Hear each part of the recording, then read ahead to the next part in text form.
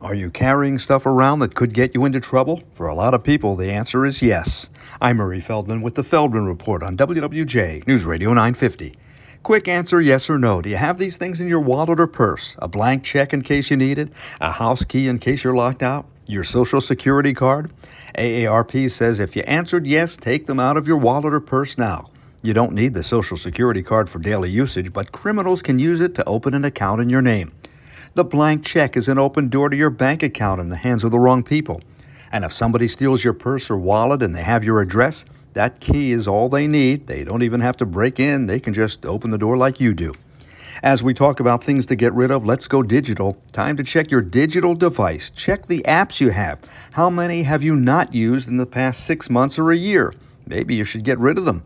The more apps you have, the greater the chance of being hacked or at least followed digitally. With the Feldman Report, I'm Murray Feldman, WWJ News Radio 950.